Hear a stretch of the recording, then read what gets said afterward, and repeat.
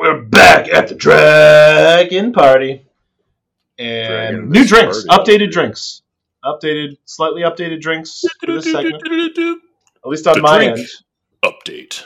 I have now, instead of tea, because the tea was a little old, this is water with a blueberry tangerine vitamin C thingy. You know, like the tablets, the effervescence. I've never had blueberry tangerine. Like, what is tangerine? That's like a... Why didn't they just say orange? I think they're technically different, but yeah. It's like... Show me a tangerine flavor drink and an orange flavor drink. I wouldn't be able to tell. I bet you would be teasing. And also, that drink is very orange color. So when you said blueberry, and I... Well, no, it's like pink. Can't you, well, it's not blue, is what I'm trying to say. Oh, yeah, no. Visually, it came out pink. Yeah. I'm like, Brett, that's not blue. I don't know how blueberry and orange... I don't think blue and orange make pink, as far as I'm aware. If you mixed paints, and you mixed blue and orange, I don't think you get pink, but according to this drink, that's what you get. They really leaned into the tangerine. Yeah, we're going to talk... Talk blueberries and other fruit-based beverages. Hitting it hard. You know what? January was a rough month. We're just going to go full energy recovery drink podcast from now on. That's it. That's all this is about. No, so new year, and as we talked about last year, there's a new D&D coming, and I guess are they expected to be done with it this year? I don't know what the official timeline is. I think so, right? Was it expected to be finalized this year? Yeah, I think so. Know. Okay. So, yeah, we have OneDnD coming out. It's currently in previews, you'd call it. They kind of have play tests, and they're getting feedback from people trying it. And we were figuring, hey, maybe we'll try it out coming up soon. And in preparation for that, because I'm assuming no one that has been playing D&D for a while has really played OneDnD much. I mean, it is literally brand new. Yeah, and since it's so new, it's not even done yet. It's hard to imagine. It's not, right. It's only half rules, really. Yeah, and the rules are changing based on feedback. So it's hard to imagine any hardcore campaign is starting with OneDnD. I just realized it's been exactly 10 years since 5e. Has it been 10 years? 2014. Yeah, it's 10 years. This is a decade of 5e. We probably talked about it when it was announced, but it's that's perfectly fine, right? A 10-year I guess so. edition. Yeah, that makes sense, actually, yeah. If you were to tell me, hey, this is going to last 10 years, then you'd feel good probably about buying it, right? It's okay, I'll get the full playbook. Yeah, I'll definitely start a campaign in this, and it's going to be right. Fun. Yeah. This is kind of the unique time where you can do play tests now, and you can do your one shots. You can start a campaign if you want to, even though the rules are changing, because there's just the player's handbook out. There's no monsters. There's no NPCs. There's no modules. Though luckily with OneDnD in particular, it is backwards compatible.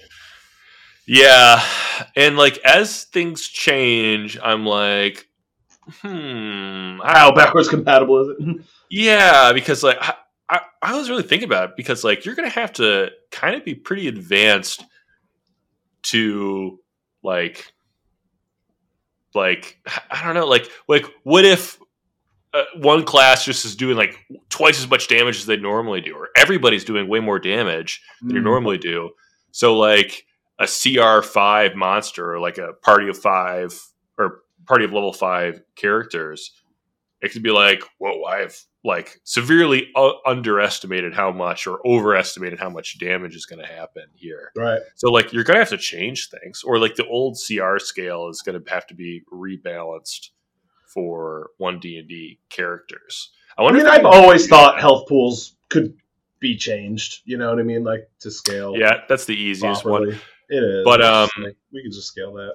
Yeah, and that's something that also you can do on the fly. And like, if you're not obvious about it, it's almost impossible for your players to know. Right. Like, right. what I'll do a lot of the times is that like there's a cool creature that is like, I want to be like minion level or like guardian, like, you know, they're the guards at the gate or whatever, and I want it to feel like a real fight, but I don't really want it to last the whole session. I'll like cut their hit points in half because they'll still deal a ton of damage, and then it'll cost like potions or a short rest or something in the grand scheme of things. But you just be like, 80 hit points instead of 140. Right. Now, going on to OneDnD, what I really wanted to focus this specific segment on is, say you want to do a playtest. Say it'll just be a one-shot, right? We're not going to start a full-blown campaign right now. Heck, we really shouldn't, because we don't have all the rules. So don't do that. But yeah, why not run a one-shot with it? What are some things you'd look to like lock in as like this is what I need to understand to be able to like handle this? I think so far, the far and away most thing that you're going to have to like understand is the weapon masteries. Okay, yeah. Because that's going to come up like no matter what you're playing. Yeah. Which we did have a segment on last year. So exactly. You can go back and listen to our weapon masteries. And I think weapon masteries are awesome. I think it's going to add a lot to characters, really. Yeah. It's gonna increase like the amount of decisions you feel like you have to make. Yeah. Especially for the mid to high levels when you have like multiple weapon masteries possibly on an item. Right. It's going to change how like fighters and or martial characters feel when it's like, ooh, like I might be able to give them disadvantage in the save. Like hold your action till it's my turn. You know, it's all. Yeah, it might make weapon swapping a thing, which is like not in 5e at all, really. Oh, you know what? Yeah, you saying that, and that's absolutely true. Where it's like, now, like in this moment, I want to be able to cripple them. I don't want to be able, or I want to be able to push them away, which can only happen with my hammer weapon mastery attack. So, like, I guess I'm pulling out my hammer right now because I want to slap them like that. Oh, wow! I didn't even think about that. But yeah, you're absolutely right. Yeah, because like right now, there's almost no benefit to having multiple weapons. Benefit. Because like if you attune to one weapon, so like that's it. One weapon, and if there's like armor, you're like, wow, this is the best weapon I have, so I'm just gonna use this one, unless it like casts a different spell or something. But yeah, now it might be like, you know what, I'll just have regular armor, and then I'll have like 2 sick weapons that can do different things. Weapons, yeah. I think so weapon masteries, that's kind of the big one. I haven't looked or read too deeply into like all the classes as they are currently now. But yeah, would you as a DMing for a playtest, would you limit the classes people could play just so that you can have a better understanding? Or would you like trust that your players are going to know whatever class they have chosen?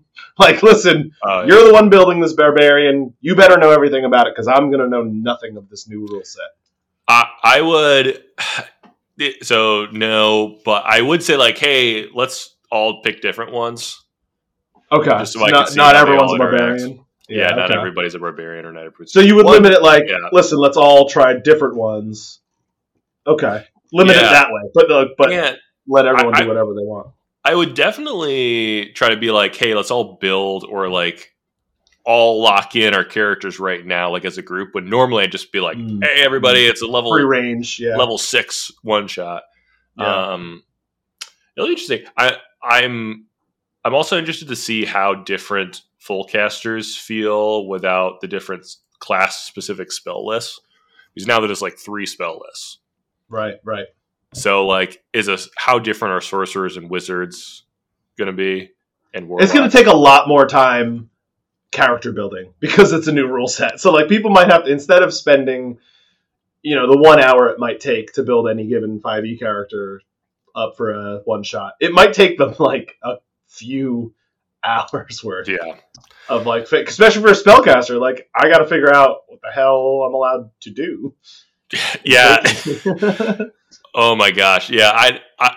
I would definitely be like, hey, everybody, please read your characters. Yeah, because like marshals would be easy enough. They kind of just have a straight like a couple paragraphs to pay attention to. But a spellcaster is going to be like, well, crap, I got like a whole spell list I got to focus on. And the spells are different. So like right, they don't do that. Poison spray does a different thing now. so you're just like, I cast poison spray, and I might be like, oh, on my other character, I poison spray. This is how it works. And it's like, no. No. Would you start at like a level 4? Like, let's take out the second attack part of the playtest for now. For me, or do you think that doesn't matter as much? I don't think it matters too much. One, because you kind of want your. I mean, I don't know. I've been DMing for a little while now. Yeah. Two attacks just feels better. I feel like I can handle it. Yeah, and also you kind of want to know like how strong like casters are in relation to martial classes, because like, and in coming up with combats, I'd want like a bunch of different combats, because a lot of these rules are going to be combat specific, because it's like right. The rest of the game is more role made up anyway. Yeah, it's more role played anyway. And social encounter stuff is like, it's like a soft homebrew always anyway, where like, oh, there's like some guy who's really good at persuasion. Maybe it's just busted, right? Well, we're just not going to ask for persuasion checks a whole lot. Like you're the DM. You can just role play how persuasive they are, or like ask. I don't know, but yeah, it's like how well.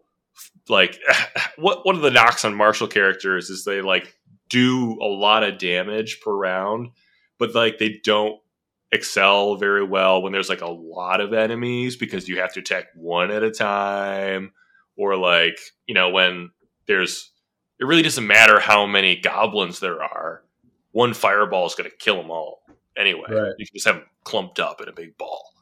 Right. But a fighter, like with a cleave rule, is different. But whatever.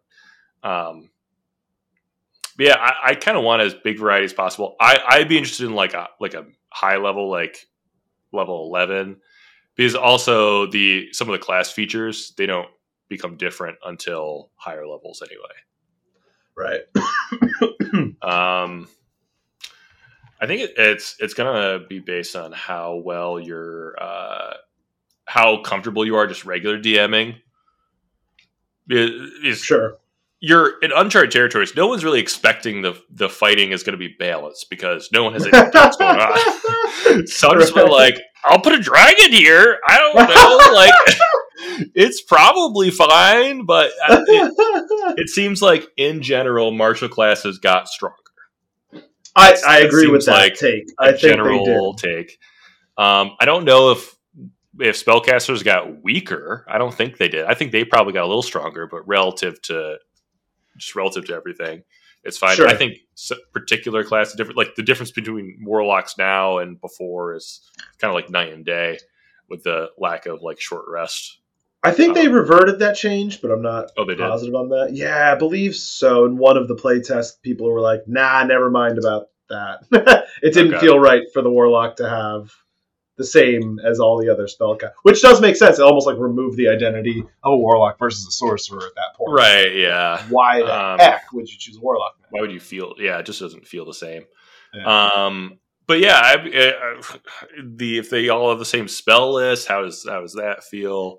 Right. Like we said before. But yeah, like there's only 5e monsters out there. Right. So they're not going to be able to fight OneDnD monsters. You're going to have to throw 5e monsters at them. Yeah. And see how it works. Like weapon mastery effects, are they going to be on like claw attacks, bites, or is like... Oh, with the 5e with the OneDnD monsters. Yeah. And are there's like... I'm sure some of them will, right? Not all, but yeah. Like a simple boar might not, but... Mm-hmm. Upgrade that to like a crazy raptor, and yeah, they might have a claw effect. Yeah, there's like you read enough monster abilities, and there's kind of like if they can swallow, there's like a bite which insta grapples, then they get swallowed. Maybe that happens all at once. Now, Right. maybe they have lower to hit, but do more damage. I don't know. But it seems ripe for like a good old classic dungeon crawl where no one really knows what's going on, but it's like, hey, you got that orb is in a cave, and you got to go get it. Go on, get it. I was just reading on. There's the whole new. Did you see this? It was the previous playtest to the current one. They created a whole rule set on like a Bastions. player character. Yeah, bastions. your strongholds. That's pretty cool that they're making a whole rule set based off of that. That's good. Yeah, I kind of just skimmed over it because for one shots it doesn't really matter.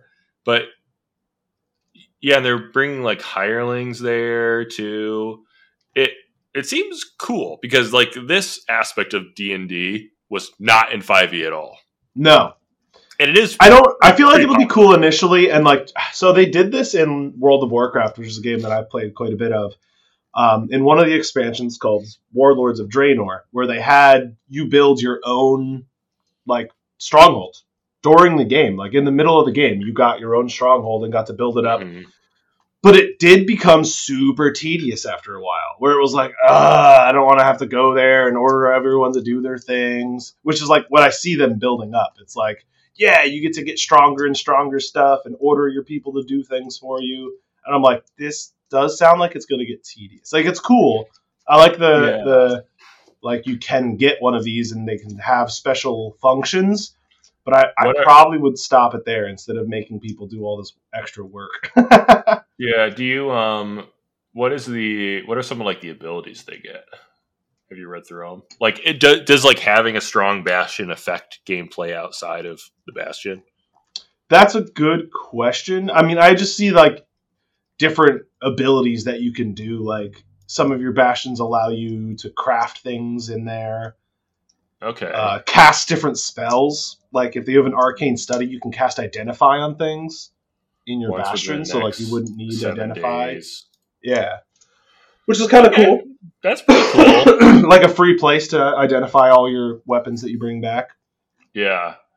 I could see this because this is one of the biggest. I don't know. Like, this is one of the biggest things that is like people can get really into this, and like Like I mean, there's ones that go as hard as like you having a garden, which allows you to grow food. Like we don't care about what food we're eating in our campaign, but I guess people could. Right. In like our campaign, there's no home base aspect to it at all. No. But I could see people be like, "Hey, I saved this town. This city now is like giving me, a bastion that I could make my home base." And then now everything is based on like, I don't know, like you go back to your home base to rest between adventures. Like maybe you're more of like a mercenary instead of like trying to save the world all the time. Yeah, it's like we just have too big of a map for that. You know what I mean? Like, and we respect travel times a little bit in our campaign. We do. So it would be like a lot to ask us to keep going back to one spot. And like, a lot of the first half of like the early level stuff or mid level stuff we did in Barovia. So that would have been like where this would have been important. Or like, hey, we're going back. We're trying to overthrow Strahd. Well, we have a bastion in Vallaki that is like a sanctuary, so we're going to meet there. I don't know. But, we did have a Baker's Guild, and there is a Baker's Guild. I forgot about that. Yes. You did task an 8-year-old with running a full bakery. That is the place that kidnapped him. Didn't we return to it and like burn down or something? It was just like, God. Oh, yeah, well, no. It's just the kid is like, okay, I'll do whatever you say, man. And then he pieced. And then you're like, we need to find him. Oh, man. And either way, I wouldn't suggest bringing up this Bastion thing as your first playthrough. I don't think this is going to come up for a while. Right. This is more of a full-on campaign. And thing. I like this because you can completely ignore it. Yeah, and it's if you just a want to. nice. They're trying to build out a rule set that you can follow. This reminds me of like you built as a ship, and we had to choose all these things. Did you follow, or did you make all of that up on your own? Like it would have been nice to have a rule set, for example, of like a ship. It would Like have. Yeah. yeah, there you go. Right. So I'm glad that they're at least developing this. Yeah, and it makes this sense. is encouraging. This is encouraging Yeah. because like there are some ship rules, but they didn't like feel very good. Yeah. Because like movement speed feels important, but I didn't want to say like this ship has a movement speed of 50 Yeah. because or like I don't know, like the ships don't even move that fast back then. I found out Right. doing Right. my Right. research. But like if you have a movement speed of 120, I don't know, it's hard to like take the ship and make it scalable by like you can do combat on the ship and also have ships fighting each other because Sure. when ships fight each other, they move really slowly. Like it's Right. not dynamic fighting. But yeah, I kind of made up like base profile stats based on like I don't know what I figured like the size and hull shape was, Yeah. and then I like you could change either way, and I did kind of make some rule sets to modify them. Like if you wanted to like hire different people to be like, ooh, this guy's a navigation specialist, so Right, which you did. You made us hire a crew, and we had the crew Mm-hmm. do stuff, and that's part of this rule set too. With Bastions, they have stuff about hirelings and stuff you can make them do. So if that helps you, you could maybe ignore the Bastion portion of it, but want to utilize these different guilds that they have detailed or hireling stuff. Yeah, and there could be like one awesome thing that like these can be when you mentioned guilds. Like maybe you build a bastion that already exists, and it's like a level 7 bastion for like a thieves guild here. So if you join the thieves guild, you can go to this level 7 one. But go to another city, there might be a level 14 one. You get a bigger benefit from going to this one.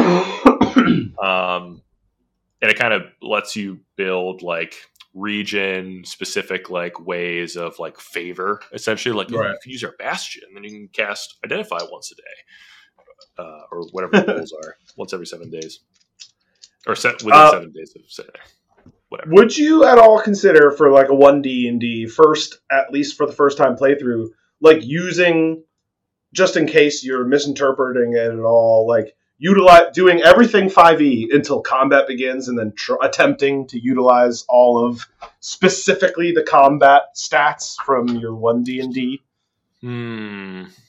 Or would you try and do everything 1D&D style? I mean, not much has changed, but it's a lot harder to find all of the detailed specifics of the 1D&D stuff.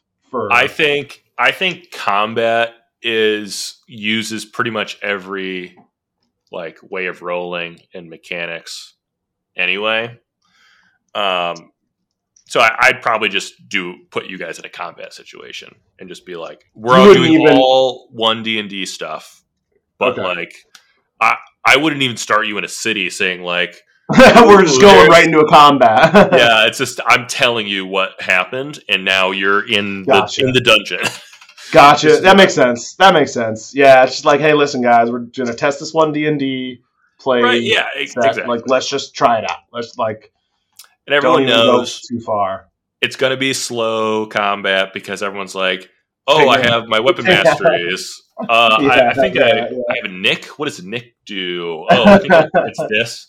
Right, we're all going to be just staring at screens and screens of text and words and like. Yeah, and yeah, we all have people in your party which they show up with a half-built character.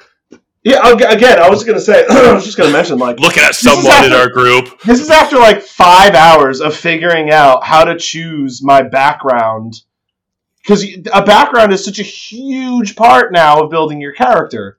Yeah. They give you like your background is now where like your racial ability scores come from. Mm-hmm. Comes from your background. You're gonna read all of it, and if you play 5e a lot, you can kind of like figure it out. But I think this is gonna be almost like playing like with people who are new for the first time, where you kind of hand wave like you're a human. Like you're just gonna have human stats. Don't worry about feats. Don't worry about that. It's gonna be confusing. But I would tell people, like, I mean, unless somebody really wants to dig into it, I'd be like, okay, hey, for you guys, just pick a class and then just kind of go with it. Just like, there's not too many subclasses anyway, but just be like, don't worry about each one in these playtests, I think only offers one subclass. Yeah, I think. I think so too. Yeah, I'm not looking at many, but I think it's only one subclass. Just pick the first one that looks good, and we're just gonna roll with it. Which kind of even more is a reason, like you had said, like everyone should be a different class. Like let's try and see as many of the different interactions as we can. Yeah, exactly. And we're trying to figure out how, like, and also in my brain, I'm thinking about, like, how does, like, movement work in combat? Like, are people teleporting around? Is there a lot of people disengaging a lot? Is there advantages of getting the high ground? Is there advantages for work, like coordinating attacks or coordinating abilities? I'm looking at raw damage, even though that's not like super important because, like we said before, we can all do that. I'm looking at like kind of like the startup phase. Because like a lot of subclasses now in 5e, the first round of combat is so much like I go into a rage, I activate my blade song, I'm going to like do my bonus action, get ready to fight thing. Is that a big deal here? Like, right. Does like rage now, instead of lasting one turn, does it last 10 minutes so people can rage before? Like all this stuff is kind of important in my brain about like how to balance combats. Because like it does kind of suck that people's bonus actions and actions at first are like tied up making their class work.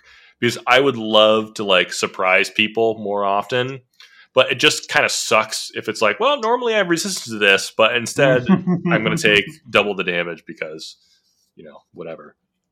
Yep.